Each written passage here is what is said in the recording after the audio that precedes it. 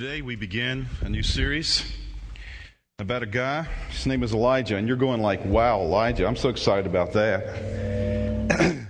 What can a guy that's been dead for 2,500 years tell me? What does he know about living in a world today that we live in? Well, I want to tell you something. He has a lot to say to you and to me. Tell you the truth, as I study Elijah, as I look back.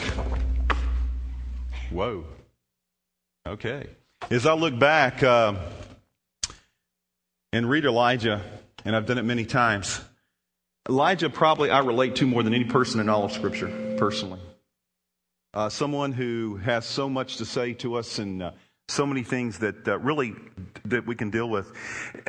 I don't know about you, but sometimes it's good to find somebody that really knows who you are, that really understands who you are. And so I hope that you find yourself and find help in Elijah, in the story of Elijah, an Old Testament prophet who lived in a time that's different than ours, but also very similar to ours as well. This morning, as we begin, let me share a little bit about the context of Elijah so you can get to know him a little bit better. Elijah lived in a period, which was in a place called the Northern Kingdom, that had experienced 19 evil rulers in a row. Not just ineffective rulers, not just ineffective presidents, kings, whatever. 19 evil rulers in a row over a 200-year span of time. And he lived in a time when the person who was the current king, his name was Ahab, who had a wife named Jezebel. You may have heard of that name before. He lived in that time, and this person named Ahab, some people say, was the worst of all of the 19 kings that were evil. And Jezebel has become, if you know that name, it's become synonymous with evil almost. That name itself, she was considered probably one of the most evil, wicked persons who ever lived. And so he lives in this dark time of corruption. And we see God began to work during this dark time of corruption. And then as he does so, the thing that's interesting, I find, is instead, can God do anything? Do you believe that God can do anything? Yeah, I don't know, maybe, I'm asleep. Maybe you need to come up, turn the house lights up a little bit more, okay? I want to see people this morning. Is that as much as it comes up? Okay, there we go, a little bit more, okay. Matter of fact, I can only see about the first 5 rows, so the rest of you, you're good. Okay, unless I walk out there and talk to you. And when I think about God, I'm thinking, okay, there's this time of corruption. And God's people are asking for God to do something. And you think that God, who can do anything, what he would do is he would take like a whole army of people and he would just come in and wipe out all these evil kings. That would seemingly be what God would, that's what I would do if I were God. But God does what God does so often. He does something unexpected. And what he does, and he does this many times, instead of raising up a whole bunch of people, he raises up one person, one man to take a stand. And his name was Elijah. And in chapter 17 of 1 Kings, we see Elijah for the first time. If you have your Bibles this morning, you might want to take that and open to chapter 17 of 1 Kings. In the Old Testament, it's just it's about a third of the way into the Old Testament. My Bible's page 301, by the way. I don't know if it's your Bible or not, but it kind of gives you an idea where it's at. And in 1 Kings 17, all of a sudden, this guy Elijah shows up. And the name Elijah itself was kind of interesting because the name itself, in those days, names had meaning. Sometimes nowadays we pick out kids' names just because we like the name. That's a cool name. In the baby book, that was a cool name. I like that name. But in those days, names meant something. And the name Elijah means this. It means, my God is Jehovah. My God is Jehovah. My God is the God. Not just any old God, because the thing is, one of the evil things that these 19 kings had done over and over and over again is they had pointed people toward heathen gods, toward Ashereth and Baal and other places as well. And that was one of the big things. And so his name itself, he was like wearing a sign around saying, my God is the God, when he pronounced his name. He's making a testimony.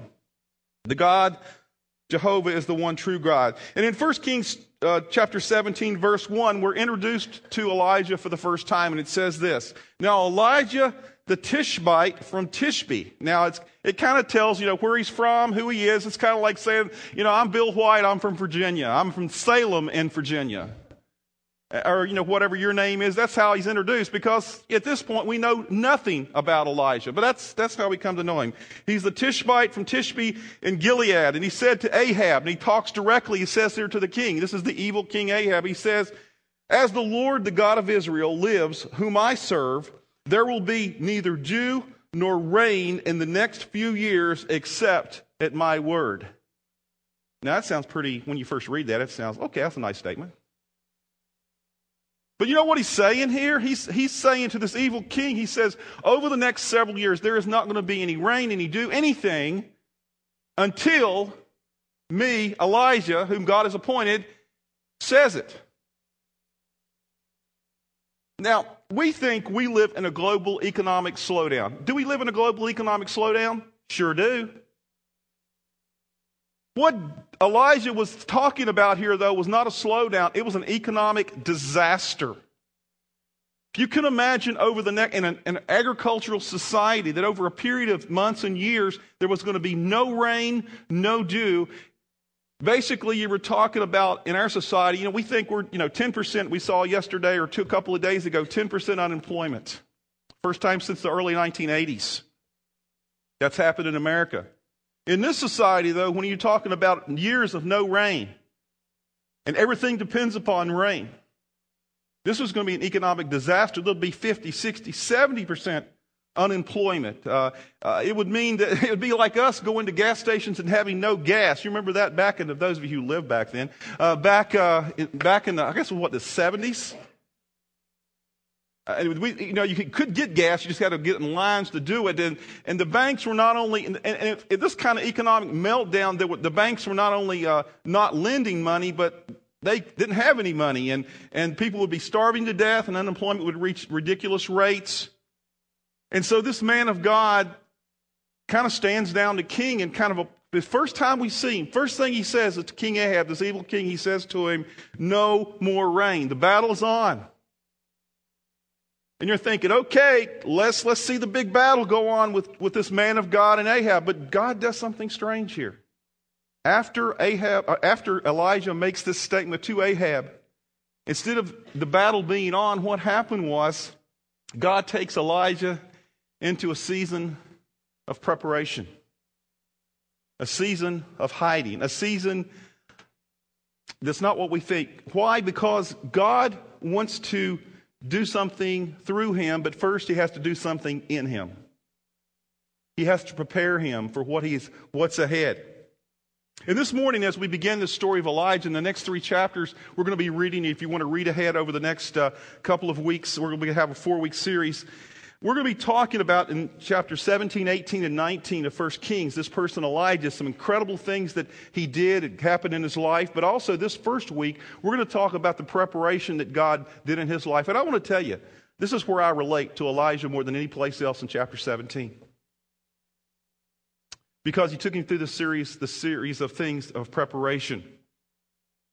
First of all, he takes him through what I call a season of isolation. A season of isolation. He's got no one else to call out to, and he's hurting. He's in a season of a private hiding. And it says in verses 2 and 3, he says, "Then the word of the Lord came to Elijah. Leave here," after he made the statement to Ahab, "leave here, turn eastward, and hide in the Kerith ravine." East of the Jordan. Hide in this place called the Kerith Ravine, where there's this brook there, and I want you to go there and hide. Now, he made this statement to Ahab. He lays it out, what's going to happen, and then God says, hey, this is what I want you to do. Instead of having a battle on right now, what I want you to do is I want to take you to a place, and I want to teach you something. The word Kerith, the actual word Kerith means cut off. It means to be cut off from the source, to be cut off from blessings, or literally, it means to be cut down as like you would chop down a tree. That's where God has taken him, to this place that has significance, this Kerith Ravine. It's as if God is saying to him, I'm going to take you through a series of breaking you down so that you can be usable for me. I'm going to take you through this series of time where you can learn some stuff so you can be used by me. I believe a lot of us go through seasons at the Kerith Ravine. I've been through those seasons. It's been more than once. You'd think that if after you've been through a tough time, you'd learn a lesson and we wouldn't do it again, right? Some of you are smiling because you're going like, yeah, we learned a lesson for a while. The Bible, the Old Testament, the New Testament, it's full of stories of people who God begins to work in their life. They learn a lesson. They turn back to God. They follow God for a while, then they go back and do what? They go through the same old stuff again.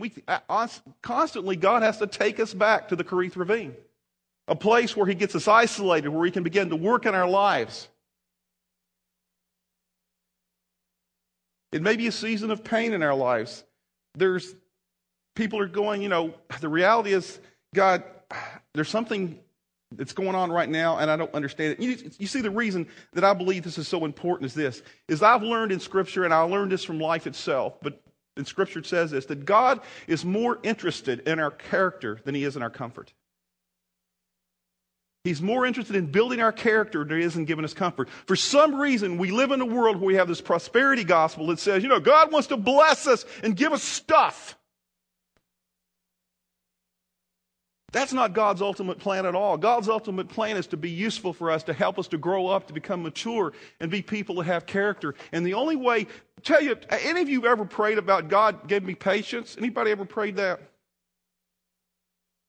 Okay. You know what you're praying? When you pray that prayer, God give me patience, how do you get patience? By God giving you a patience pill? You wished. Literally, how you get patience is by God taking you through some type of situation where the only thing you can do is to learn to be patient. It takes you through this long period where you're just going like, oh, come on. We only learn things in life.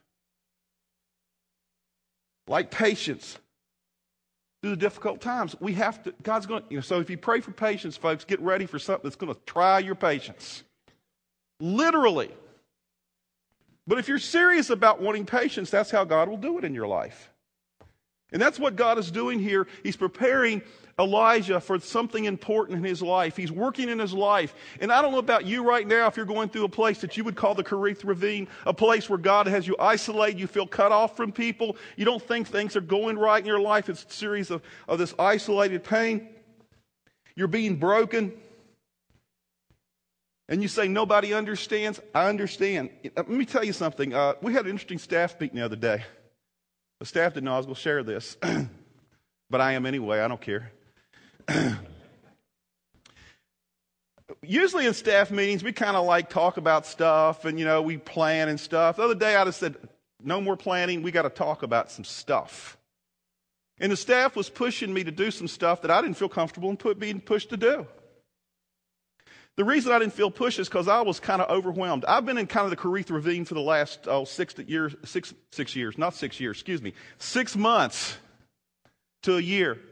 My Kerith Ravine is that I understand we're in a critical place in the life of our church. For the first time this past year in the life of Great Oaks, what has happened is for the first time in all the 7, almost 8 years that I've been here, for the first time we've not had double-digit growth. And we're going through an economic meltdown, and since in our society where it's affecting us as a church, for the first time I've had to tell staff, and the administrative council had to tell staff, hey, you can't spend money. Got to be careful. We're not, economic crisis, but we're being careful. At the same time, I understand for us to carry out the plan that God wants us to carry out and go to the next level where God wants us to be, the next step He has for us here is we have a couple of barriers, and one of them huge is financial. We have a $1.278, something like that, $1 million loan still out on this building. We paid a lot of it. This building and all the property here was over $3 million when we had it all said and done. And a lot of it was paid up front. But we still have this huge loan. And for us to go to the next level and do some of the things we'd like to do that we believe that God is telling us to do, we need to step up and we need to pay this off as quickly as possible. And I understand that's important. But I remember 5 years ago, Steve, when we went through this whole process of raising money for the life of the church for starting this building. Remember that? Yeah, Steve Weir's down here was he and I think Cindy were head of that a group that helped us to go through this process. And we looked at a biblical process, and the biblical process was this. And this is not the only biblical process, but the one we followed was in the Old Testament where David built the temple. And basically David stood before the people and said, I'm committing myself to this. And then he challenged other leaders to step up and commit themselves to giving as well. And then they challenged the whole group of people, and the whole people raised money. And that's what we did. And I remember that 5 years ago. And I remember the sacrifice that so many people gave. I remember the personal sacrifice that I did. We basically took a college fund for my son and gave it to the church. And then we said, we're going to continue to give above and beyond our regular tithe. We're going to get another 5% on top of that. And I'm going like, if I got to do that again, I can't do it because I don't have it. The well is dried up. And so I shared that with staff, and I'm going like, so don't push me, because I just don't have it in me right now to do that again. And then one of the staff reminded me, that's not the only way God worked in Scripture. Sometimes God just says, trust me. When you don't have anything, that's when I want you to trust me. And so I've been rethinking this whole process, and probably pretty soon here, maybe in the next few weeks, you may be hearing something about this is a challenge that God wants us to do, because truthfully, I understand that God wants us to take a next step. But I've been struggling with this because as a leader in the church, I'm going like, I can't give any more.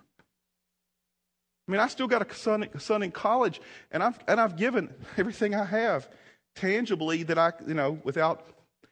we downsized. We sold our house back then too and downsized. I'm not making you feel bad. This is what God told us to do back then, okay? But the issue is that, when you go through this and you're going like as a leader, going like, oh, man. And so I felt this like something, and finally, first time I shared it with staff was Tuesday morning. And staff treated me differently after that for some strange reason. Actually, I don't know if they felt sorry for me or what they were doing, but the deal was, but let me tell you, it's not about feeling sorry, it's about asking. God wants to take, and I began to realize, and I said, I really relate to Elijah, and that's why I relate to Elijah, because I feel like I'm in the Kerith Ravine. I'm where God has got me, had to be isolated for a period of time. He's cut me off from some things. He said, okay, I want to teach you something. I want to prepare you. See what God was doing with Elijah, he was preparing him for something else down the road. And the only way God can do that is to take you to that Kerith Ravine. That place of isolation, that place where he says, hey, I want you to learn something from me that you cannot learn in any place else. It was a sobering moment when I realized that. There's only one guarantee I can guarantee you in life, that when God wants to use you, he will break you first. That's not good news, right? It's not what you want to hear at church. But I want to tell you something. You want to be that place. I've heard, heard people say the safest place to be is in the center of the will of God. Hogwash. It's the best place to be, but it's not always a safe place to be. Because God is more interested in your character than your comfort. A.W. Tozer, who is a great writer, said this. He said, it's doubtful that God can bless a man greatly until he's hurt him deeply. Ooh, I didn't like that. But that's the truth. That's what God was doing in Elijah. He couldn't bless him greatly. So often we don't even recognize God's blessing because we have so much stuff going around on it in our life. We have so many things. And God sometimes has to allow things to happen in our life for it to begin to use us. And Elijah was in this Kerith Ravine, the Bible says, here for months. A place where he was learning to depend upon God. And that's the second thing that the second part of this process, this second season, not only did God have to take him to a place of isolation, but he had to take him to a place through a season what I call total dependence. In verses 4 through 6, it says this. It says, you will drink from the brook, and I have ordered the ravens to feed you there. That's what the birds were all about, by the way, in the little blurb the last couple of weeks. You're going, ravens? What's all the birds? I will order the ravens to feed you there. So he did what the Lord had told him. He went to the Kerith Ravine, east of the Jordan, and he stayed there. The ravens brought him bread and meat in the morning, and bread and meat in the evening, and he drank from the brook. Those of you who believe that you have to be a vegetarian, this is anti-vegetarian right here, okay? What did God bring him? Bread and meat, okay. We went through a period of life in our life when my wife, she would only feed me vegetables and tofu. And some people, they'll go off, they go off the deep end and they go out and they have a wild, they go to another city and they do it so they can have a wild time party. I went to get a piece of meat. Because I couldn't get it at home. But no, we don't do that anymore. Because my wife read the rest of the Scripture and realized, it's not always bad. There is some Scripture in the Old Testament that kind of leads you to believe that you must be a vegetarian, but that is not necessarily true. That's not all of Scripture, okay?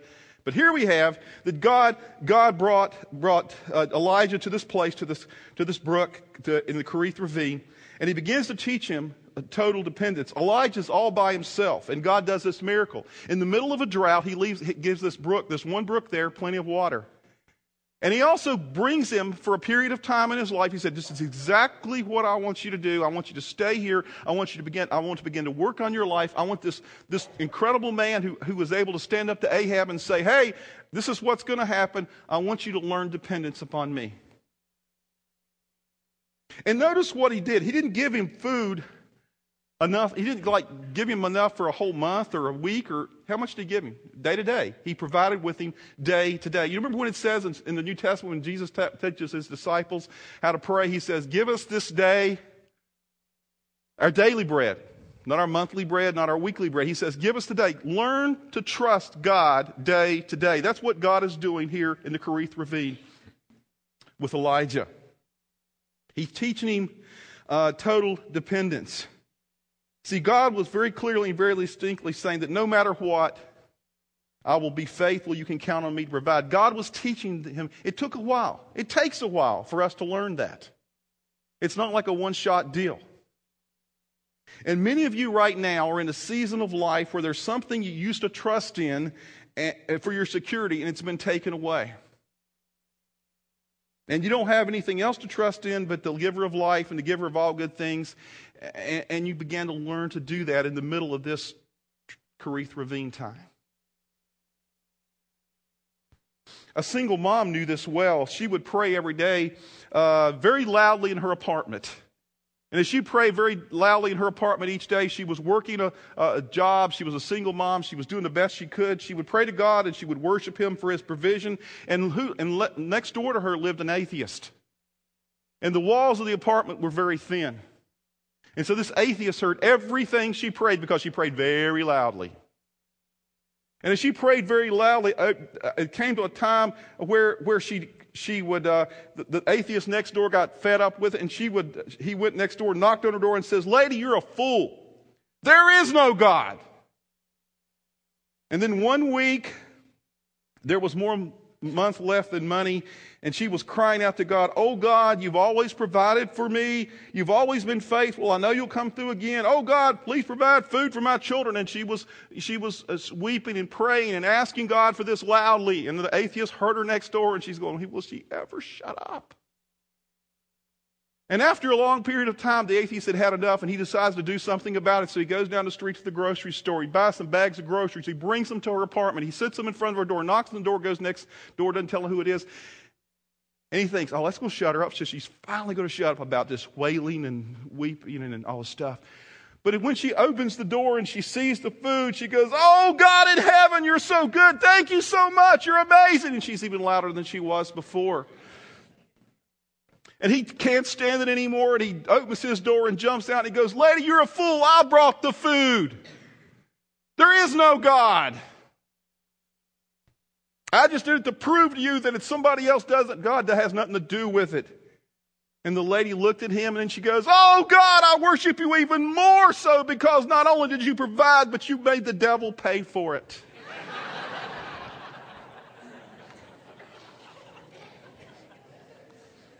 I love that story. See, God He wants to take us through this serious, what He does with Elijah is take him through this period of isolation so he can learn total dependence. And ultimately, He takes him to a place where He wants him to learn something else, and that is unconditional obedience. Unconditional obedience. And it's kind of a strange thing, a twist in the story here we see in verses 7 through 9. It says, sometime later, the brook dried up.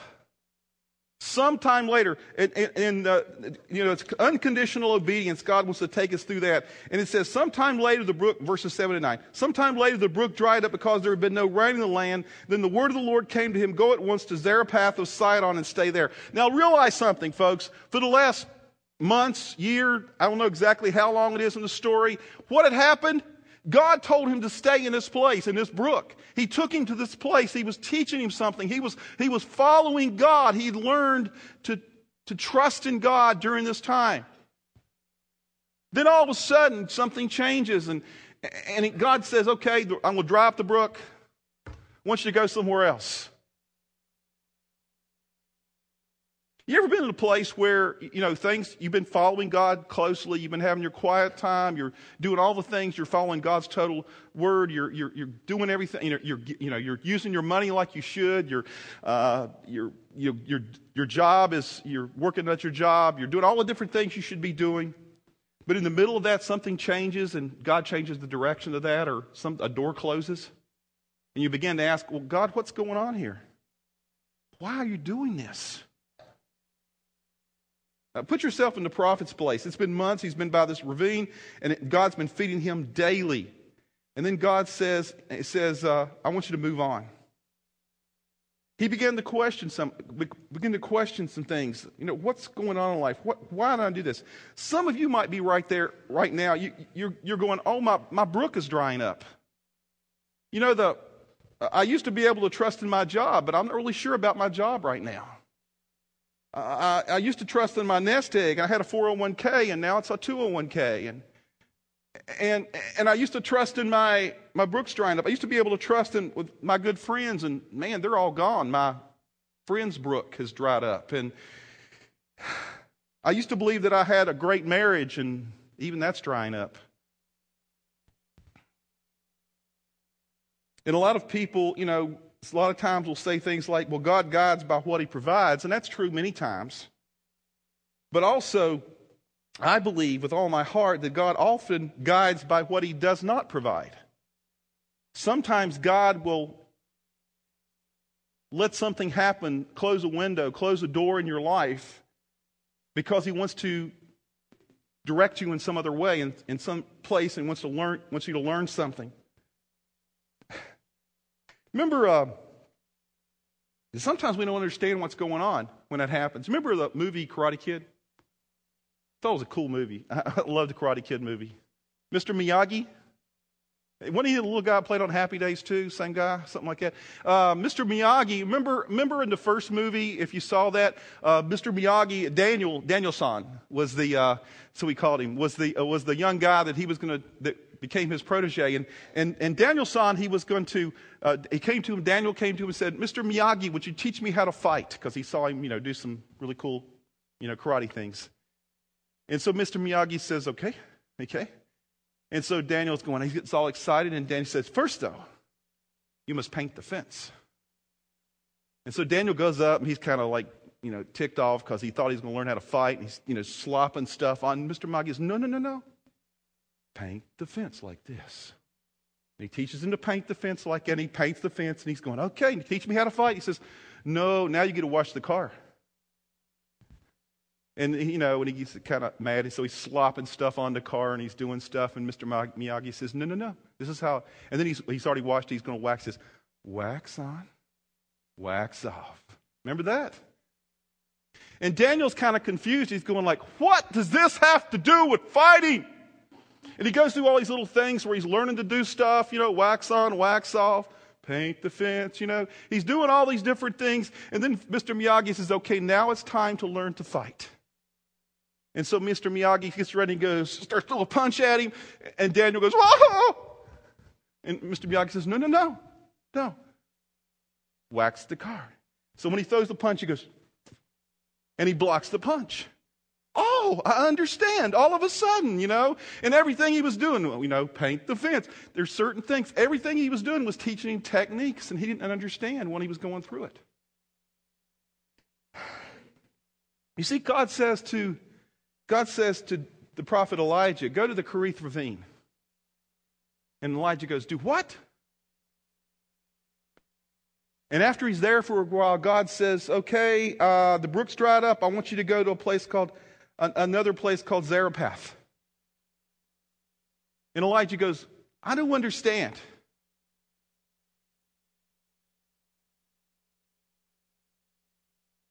And as we read through the rest of the story, which we don't have time to do today, and I encourage you to read it this week, the rest of chapter 17, we see God doing something incredible. Because when he goes to Zarephath, in the story, what happens, he goes there, he meets this widow and her son. And this is in the middle of this drought that's been going on for a period of time. And when he meets this widow and her son, some incredible things happen. First of all, he goes and he asks the widow to give him a drink of water and to give him something to eat. And the widow looks at him and she says, are you the only person that doesn't know that there's a drought going on? She says, I'm gathering some sticks. I'm getting ready to go home. And what I'm going to do is I'm going to go home and take the little tiny bit of flour, the tiny bit of oil that I have. And what I'm going to do is I'm going to make our last meal. And guess what we're going to do then? We're going to die. It says it right here in Scripture, chapter 17. And Elijah looks at the woman and he says to her, she says, you know you're not going to die. Take the flour, take the oil, make something from it, feed me, because you will have enough to eat every day. And the story goes through the rest of chapter 17 that every day for the next year, 2 years, whatever period of time it was, a long period of time, every day the lady would go and there would be just a little bit of flour, a little bit of oil, just enough for the day in there. You know, how did Elijah have this insight, this faith to believe that was going to happen? Because God had taken him through the Kerith ravine. He had taught him to learn dependence upon him.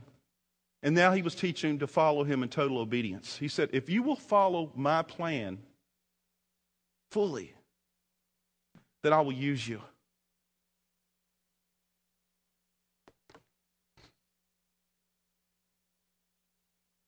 See, Elijah didn't understand while this was all happening. We're going to read in the next couple of weeks some incredible stories. Some things that just blow your mind that happen in Scripture. But let me tell you something. None of it would have happened if God had not taken Elijah through the Kerith ravine where he was isolated for a period of time, where he had nothing but God, where he learned total obedience or total dependence upon God, where he began to learn that obedience is the only way to really trust and follow God.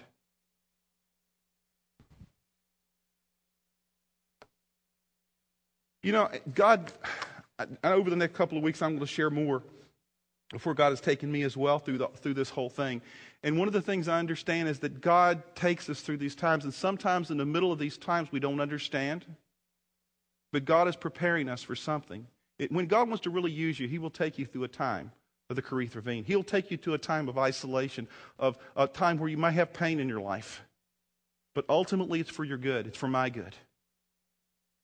A few years ago, I've shared a story before, but a few years ago when I was in Virginia before I came here, 2 years before I came here, I went through a period of like this as well.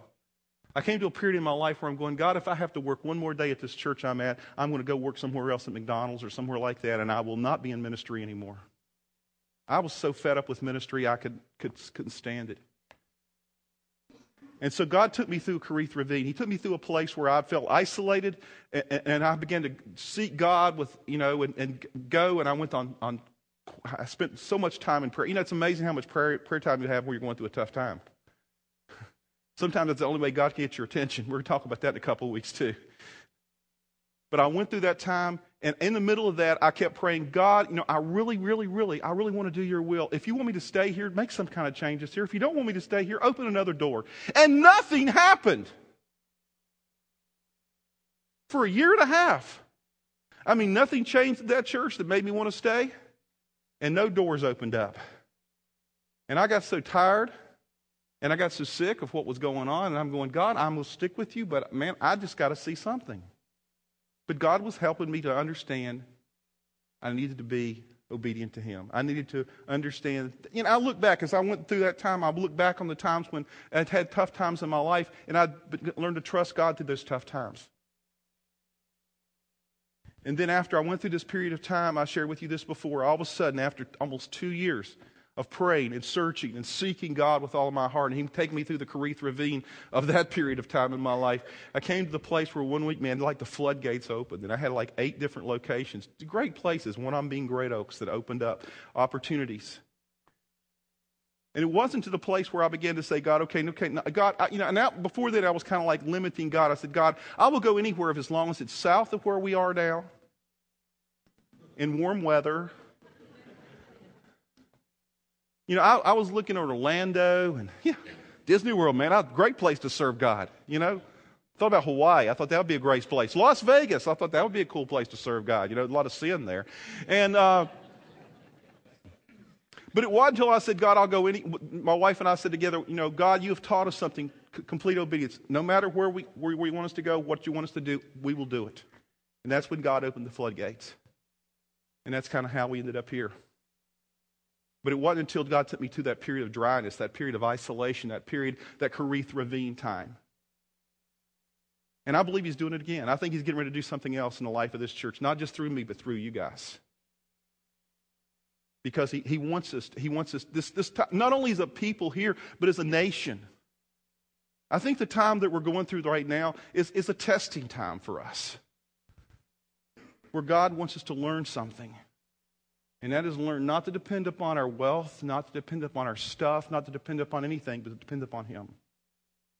And believers, Christians, this is a good time for us. Because it means God's getting ready to do something even greater. It's what will happen in Elijah's life. When Elijah was first introduced in verse 1 of chapter 17, how did they introduce him? Elijah the Tishbite from Tishbe, or something like that. Some place that's bizarre, never heard of it.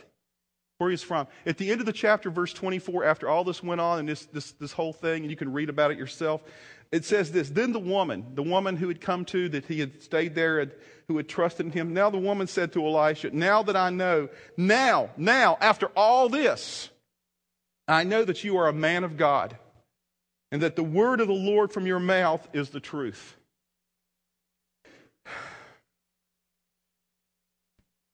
See, God may allow you to go through the Kerith Ravine so that someday someone can look at you and say, now I see you're a person of God. You're a man of God, a woman of God. I hope people don't look at me and say, oh, yeah, that's Bill White. He's from Virginia. I hope they'll look at me and say, yeah, that's Bill White. He's not a perfect guy. He's far from that. But he is a man of God. And the only way that can happen is that God will take you through this time. And if you're in the midst of the time, I want to encourage you, rejoice. I know it's hard, but rejoice because God has something prepared in your life that He wants you to do down the road. That's why He takes you through these times. That's why I relate to Elijah, because I'm excited about when God... I don't like the Kerith Ravine. Matter of fact, I despise it every time I get there. But when I recognize it, I'm going, okay, God, I know there's an end. And I know you're going to do something more. Help me to stick in there with you and learn the lessons that you want me to learn. That's what Elijah did. And that's why God used him in such a great way. Thank you for listening to Great Oaks Community Church's weekly podcast. For more series and podcast information, go to greatoakscc.org.